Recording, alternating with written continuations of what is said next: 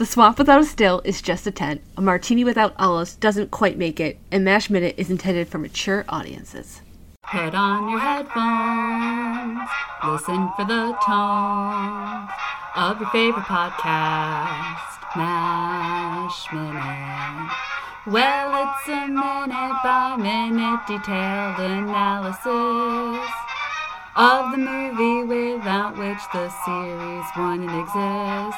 Megan and Tierney, and guest will make 3. Goddamn army, MASH Minute. Welcome to MASH Minute, where we analyze the 1970 Robert Altman film 1 minute at a time. I'm Megan Coleman. I'm Tierney Steele. And I'm Father David Mowry, a Roman Catholic priest from the Diocese of Joliet in Illinois. And the Movies by Minutes community. Yes, I also serve as the chaplain for the Movies by Minutes community. I think I have about as much success as Father Mulcahy does. Funny and sad at the same time. Buffoonish and harmless. Yeah, that's true. Yeah. So today we have kidnapped you to talk about Father Mulcahy, specifically to talk about Minute 18, which starts with a fishing lure being tied and ends with radar informing Colonel Blake of how busy they are. Well, actually, we don't have Mulcahy yet, but I promise we will get them. Well, I'll He's believe just it when around I the see corner. it. I could not have a priest that I could invite to be on this podcast and not give you Mulcahy minutes. Well, I appreciate that. But we'll get to him. Yeah. We'll Get to him. First, does anyone know anything about fishing? Do you know, funny enough, in middle school we had a fly fishing club that met during study hall, and I was the only girl who went. All right, so you can give us the detailed analysis of this lure that the Colonel is making. I wish, but yeah, I just learned how to do ties. I couldn't do it today if you put the supplies in front of me. I would just be like, well, I think you do this, and you put some feathers, and you tie some string, and, It was kind of fun, though, but I never actually fished. Did you take turns being the nurse who would hand the surgical tools to whoever was making the tie? No, not really. Oh. I love this surgeon speak. It was like the shop teacher was just like, I think he just liked doing it, and he thought people should learn how to do it. And he was just like, yeah, so here's how we do it. And you'd watch him for a long time, and then he'd be like, okay, you can maybe do it now. I love the romanticism of fishing. I get so tired of the actual details of it. The image of the fisherman out there with the fly fishing rod and casting over the water and standing in the still, misty air of early morning. But the reality is that you've been out there for hours and you've caught nothing, and you're starting to think that maybe there's a leak in your galoshes. Exactly. Nah, it's just not for me. Fly fishing never held any appeal. I mean, I fished off a dock, but not actually. No, not for real. I certainly never had to make any lures. Megan, if it's any consolation, in middle school, one year I was in a after-school POG club, just to date myself. Wow. Yeah, I was also at a Ultimately. POG club, too. And they had the machine to make them, so I have POGs with my pet's pictures on them. Holy smokes. It was a good time, but it was 1995. And for you youngins who are like, what are they talking about? We'll put something up in the post-op board so I you was can not see. cool enough for the POG club at my school. Oh man, Pogs. My mom told me I had to get involved, and it wasn't going to be sports at that point, so POG club it was. I got Pogs as a gift for my first communion. There was a God Pog, there was a Jesus Pog, there were a couple different kinds of crosses on the Pogs. But wait, what was the slammer? Boy, what I remember, it was a black plastic with sort of that holographic red kind of pattern sticker on the top. I don't remember what it said now because I never played it. It was just one of the things where I think a well-meaning relative or aunt gave it, like, oh, here, this is what the kids are into. Like, great, what do I do with these? They're cardboard discs. Well, you slam them. Like, well, but why? Can I watch TV Because now? you can. because jacks are out. Paws are in. It's the same game. Or marble. Whatever your cultural touchstone is. The kids will find a way. And speaking of finding a way, no, I love Blake's surgeon speak because I feel like that happens, at least with librarianship. There are terms you're so used to that you use them, and the lay people get confused. They're like, what's ILL? And you're like, oh, interlibrary loan? We borrow it from another library? Yeah. I didn't even think of that. When I refer to OPACs. Oh, yeah, that's another one. Online catalog. Yep. For short, yeah. Yeah. Or Mark. OCLC, WorldCat. Oh, yeah. Actually, even though I thought Mark I was going to convince you guys to go to Venice with me, I was going to make one of the things of like, all right, it's a librarian trip. You can come if you have a favorite Mark joke. Oh. Okay, so for it. those who are like, don't know what Mark is, it's a 60 standard that stands for what? Machine Accessible Readable Content, I think. And That sounds right. the lady who came up with it is known as Mother of Mark. Because we love acronyms, right? Oh my goodness. Oh my goodness, we do. And it's basically like a cataloging record that really needs to be updated because, again, 60s. And I feel like since we were in grad school, they were talking about, oh yeah, Mark's gonna go out soon. It's still around. Yeah, but they've been saying that probably since the 80s, since the before 70s. we started. Yeah. Yeah. We are in a profession where there is a Katharine Hepburn movie in which she's making the same arguments that I debated while in grad school. This is true. So it moves Death slowly. set. So you'd say library science moves slowly, like the Catholic Church. We take our time to change with the times, just to weigh get our me. options. Get where I was going Sure. with this. Yeah. Yeah. And then you toss out terms and your friends that are Protestant are just like, whoa, what just happened? I try to be Yeah. careful with the lingo because it's so easy to slip into that professional cant, as Blake does here with this. Now, what I was thinking when I was watching this, so for us being inundated with shows like Grey's Anatomy and House and all the other medical dramas, this kind of thing where the doctor is using medical language in a non-medical setting, that's just standard for us. In 1970, was this a big joke? Was this a piercing comedic insight, or had they been doing something like this on General Hospital, which I know was on TV ever since Moses came down the mountain? I don't know about a piercing joke, but I think it would have been a lot less common because you didn't have medical dramas like you do today. I mean, I'm thinking of, who did Elaine May do her comedy with? That John Mulaney quotes all the time. I can picture the cover. And I know the girl is Elaine May, but I can't remember the guy's name. But they do a doctor-nurse routine. And so Okay. there would have been those jokes, but... Mike Nichols. Mike Nichols. Nichols and May, yes. It's like, how much does that saturate the culture? So I think this is definitely supposed to be very character building for Blake. We get a sense that even the commanding officer of this base isn't exactly doing things according to Hoyle. No, and he's career Army. Right. In the TV show, he's not, but in this movie and in the book, he is a career Army doctor, Army surgeon. Yeah. And so then that's why he's raised to colonel and has run this. So is it wrong? It is wrong, but it's kind of sweet that he's found someone who can assist their cute couple in this moment. It's about to get ruined by guys barging in, so I just wanted to give them this moment together where it's like they found each other in the chaos of a universe.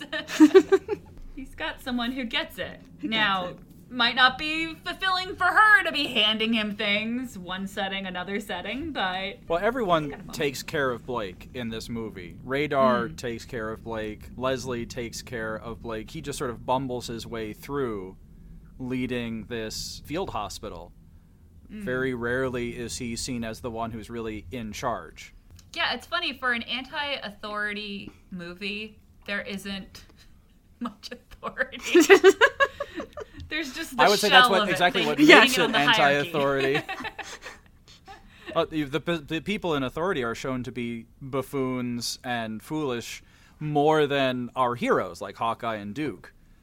Yes, but I'm thinking of like comparing it to Animal House, where you've got the Dean and the I see. ROTC, and like there are these figures that are lampooned. Right.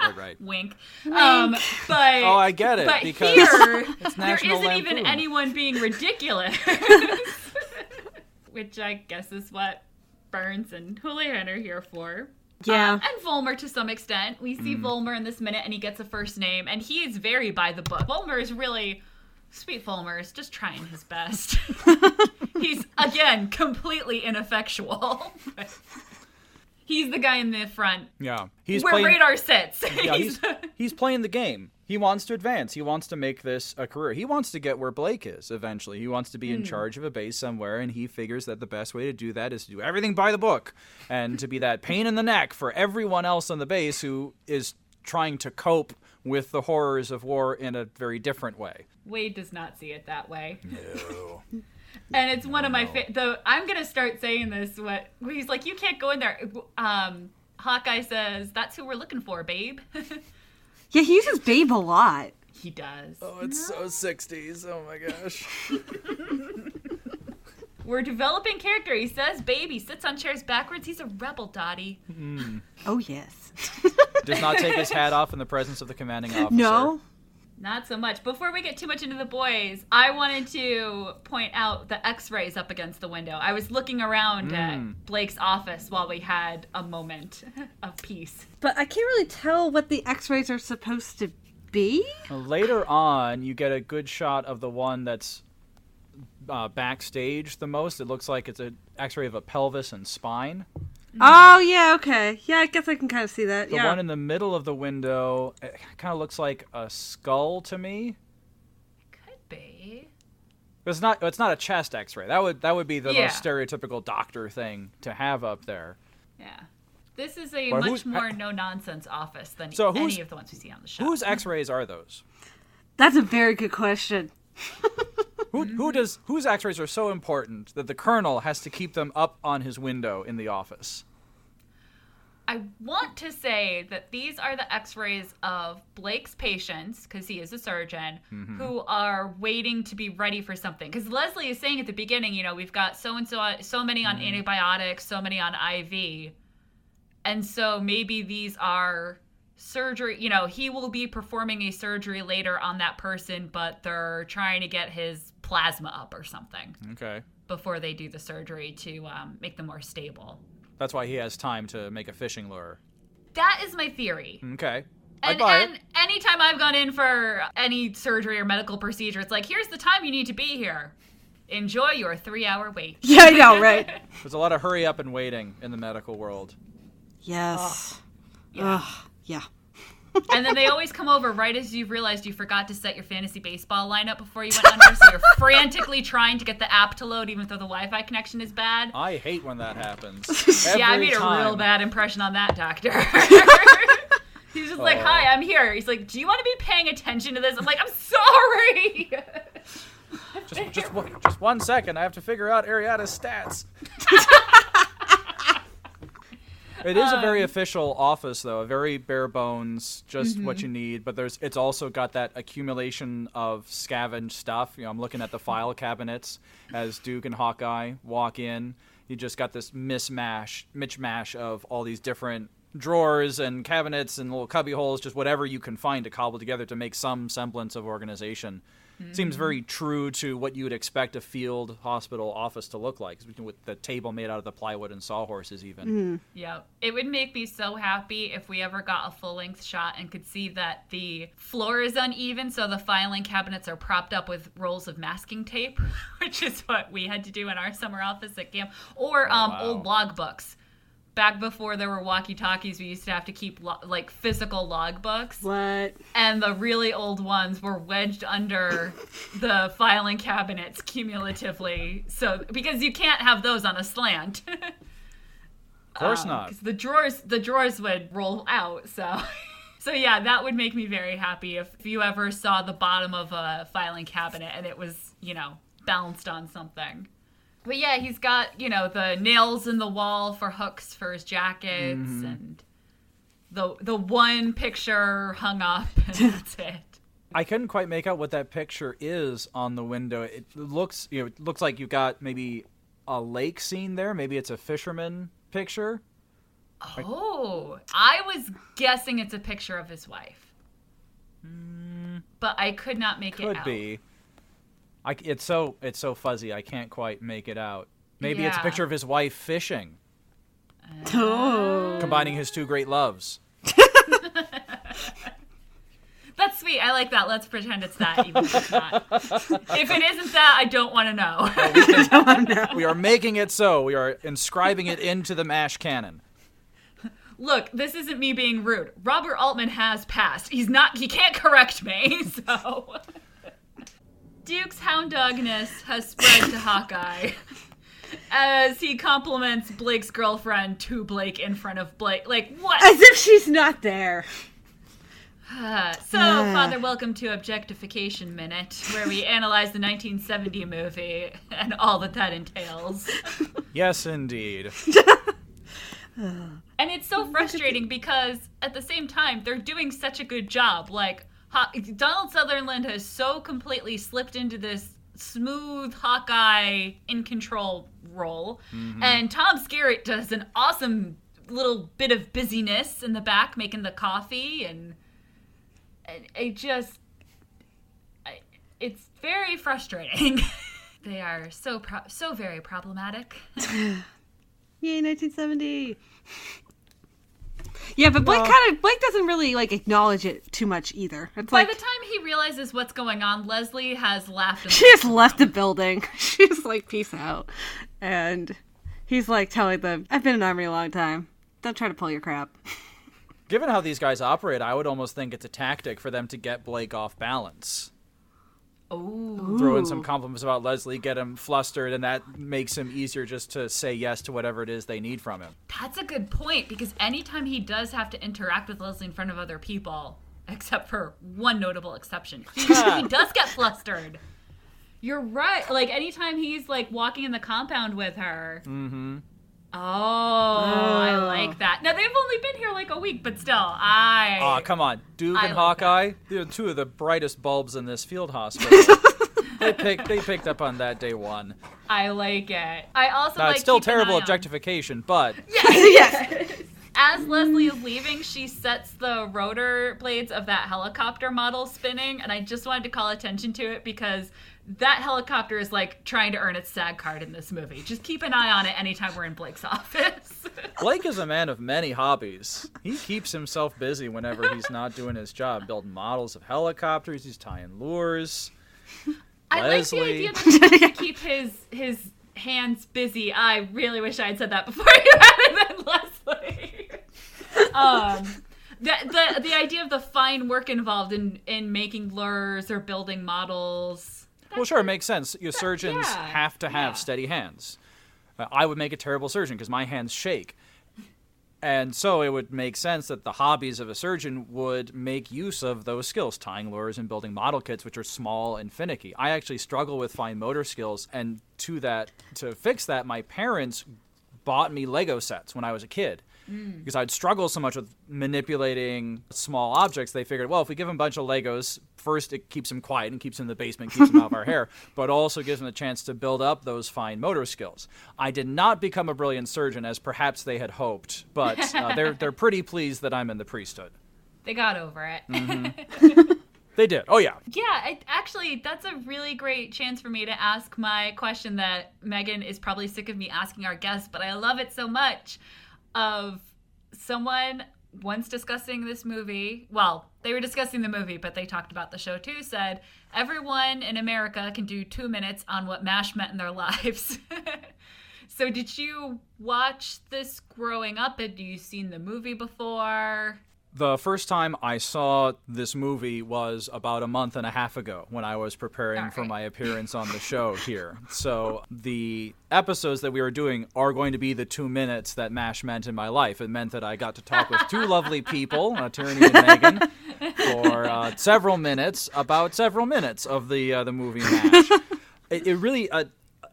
I don't know if it was just a generational thing or what, but by the time I was being raised, MASH was off the air. It had gone off the air by the time I was born. And I think my parents had only seen the TV show, and they weren't big fans of it. At least it was not something they talked about a lot. They were aware of it culturally, but it was just a TV show for them. It was nothing particularly special or important. Other things that I was introduced to, Star Wars, Back to the Future, Monty Python, those were things that they were really into, they wanted to hand on to their kids. MASH was not one of those.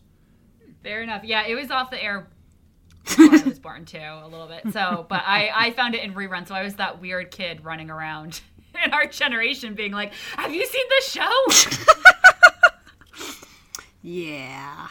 And then I found Megan, so it worked out. It was meant to be. In our tent. In our tent, a.k.a. our dorm hall. Yeah. Well, Wait, who else brings DVDs to grad school? We do. It's all good. It's all good. I do love how Blake picks up on your tent. Yeah. Because it's not their tent, it's Burns' tent. But now all of a sudden it's their tent. Yep. And we're gonna see. They have. It was instantaneous almost. Oh! I forgot this line was before the our tent thing. This is my chance. This is a chance? Sky pilot. Do do do do do do do. I learned a new song. Do do do do do.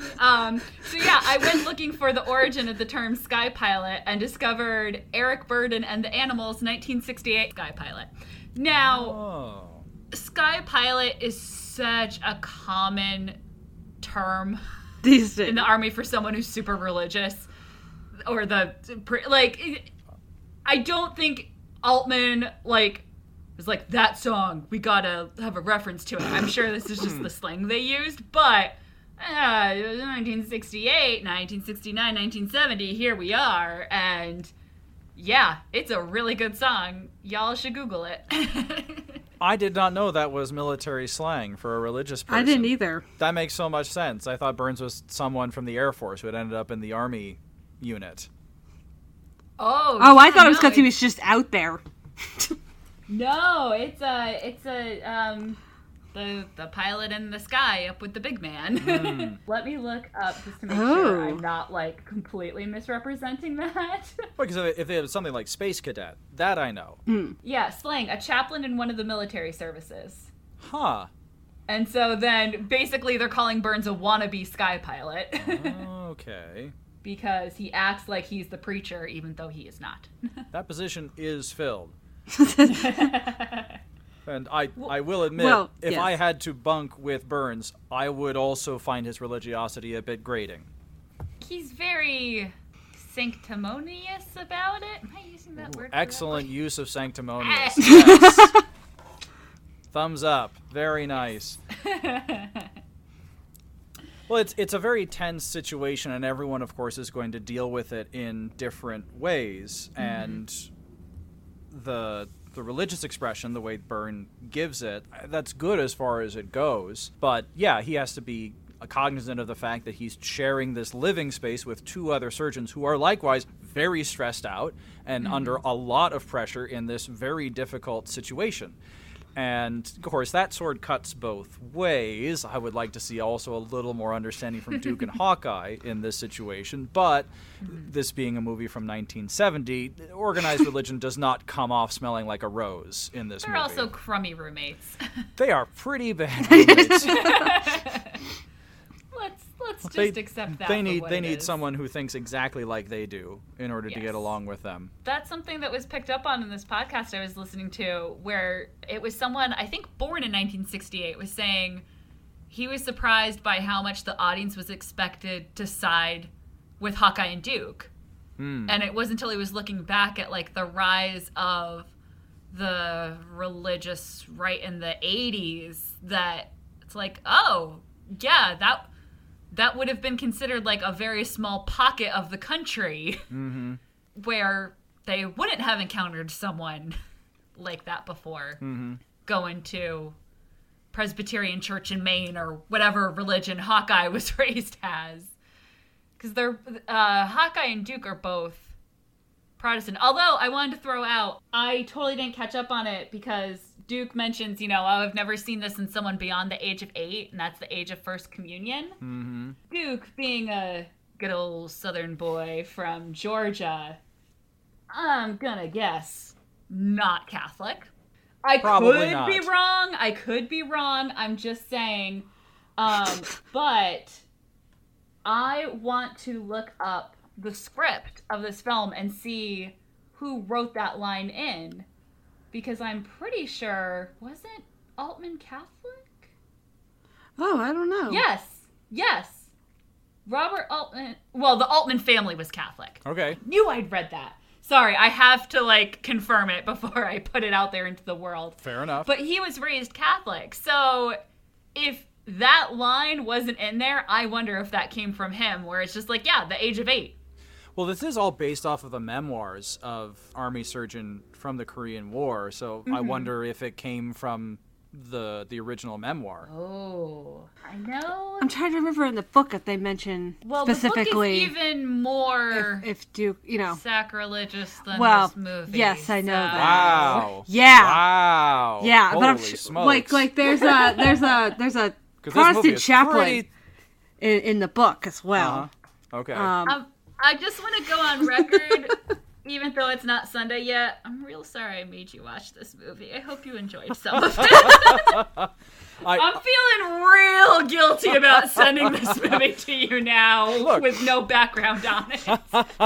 Hey, it's a movie. It's certainly part of American culture. It's an important piece of the countercultural movement that came out of the late 1960s.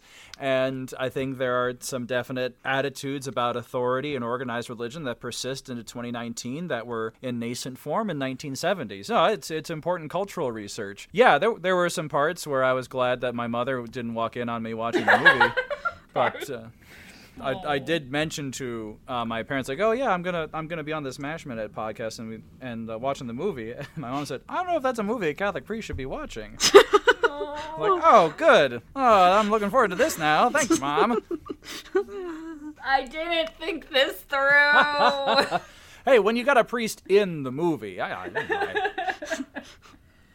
what else can you do? Mean, when I found out I was having a boy, I argued for naming him William Christopher. So good name. I feel pretty strongly about the awesomeness of Father Mulcahy as a character. I cannot find something telling me what Richard Hornberger's religion was, so I will leave that for another day and stop my distracted Googling. Left to speculate. Let's just speculate. I love this bit of business between Blake and the two doctors. Oh, I know what you're trying to do. You're trying to push me around. Oh, no, Henry, no. No, we'd never do that. But while you mentioned, there is something else I want to talk to you about. That's very good. It's so good. And I love Duke, miming things in the background with the coffee pot to encourage Hawkeye. You could do it. This probably, we're back to the medical speak. I'm pretty sure MASH, the show, not the movie, is where I realized I don't know when I learned chest cutter meant thoracic surgeon. I've just always known it. Because of Hawkeye in the show and Trapper John in this movie. Yeah, in the early stages of this minute, I thought, was that a piece of equipment? Because they used the phrase A1 chest cutter, so I figured, is that a particular brand or a particular kind of chest cutter? And it is Korea. That would be tough to get that all the way out. Oh, it's a person. Oh. No. Yeah, I've always known it. It was a major bone of contention on the show because they made Hawkeye the chest cutter, and the person playing Trapper John was just sitting there excuse you. I was specifically requested. I'm important. What's my specialty? Appendicite. Yeah. That's what we need you for, Trapper John. Get that appendix out of there. Aw. I mean, for now, no unit in Korea is getting a chest cutter. No, there's no way. There's no way. Dun dun dun. I mean, Colonel Blake, he's the kind of guy, he puts his foot down, and that's the end of the discussion. There's no persuading him later. Oh, no, definitely. No. Not in the next minute, certainly. Yeah. No. I have a question. So at the very end, we see Radar come in to inform the Colonel about the situation in the OR and the pre-op ward. What is Wade doing with that switchboard? He is pulling all of the connections out at once. Well, you see, there was this lovely man named David Arkin, and he wanted to be in movies. And he got cast by this guy named Robert Altman. Go on. Who I'm sure said, look busy. Well, he does a good job. I noticed that bit of business as Radar was kind of like, wait a minute, that is not how a switchboard operates. I'm pretty sure it's not connected to anything either. Like, he's just There may or may not pulling be the same helicopters things in coming. that. This is something Blake has given him to keep busy. See if you can get a connection on that switchboard. Yeah, it's been spotty lately. It's not even plugged in. Nothing's working. He's plugging everything into everywhere and unplugging everything. It's Colonel, I can't get it to work. Oh, well, you just keep on it. Now we have URL checks for that. I need you to see if these links work. Did you? Cool. They might have broken. Start again at the top of the list. Oh. We're totally going to make you come back for the next minute because... Well, you did kidnap me, and these ropes are very comfortable. I appreciate the skill used in tying them, so I'm happy to be here for the next minute. Yeah, when Megan said she didn't remember, it was all a lie. A little facade for the listeners. It's a secret. Yep, so I'm Tierney Steele. I have kidnapped a priest and made him watch MASH. Not sure where that puts me in the good place point system. But when I'm not talking about MASH, I'm commenting probably too much on various listener societies all over Facebook because I love Movies by Minutes podcasts. So much that I've done them before and I'm doing them again. I co-hosted The Neverending Minute about the Neverending Story, Return to Oz Minute, and I'm working on Joe versus the Volcano Minute, or Joe versus the Minute. I'm not sure where we've landed on that. I think it probably depends on how many characters you get on things. So you can find me all over the interwebs, but obviously including the Post-Up Award that we mentioned, Post-Up where Award. we will post things after the episode. Get it? Pogs. Oh, because post is like, I get The it. post-op Yeah. Post-up. Got to post up. It's a basketball thing. It's a different post. We don't know if this Mulcahy plays basketball. Anyway. I will stop comparing the movie MASH to the television show MASH, but only for today. I'll be back tomorrow.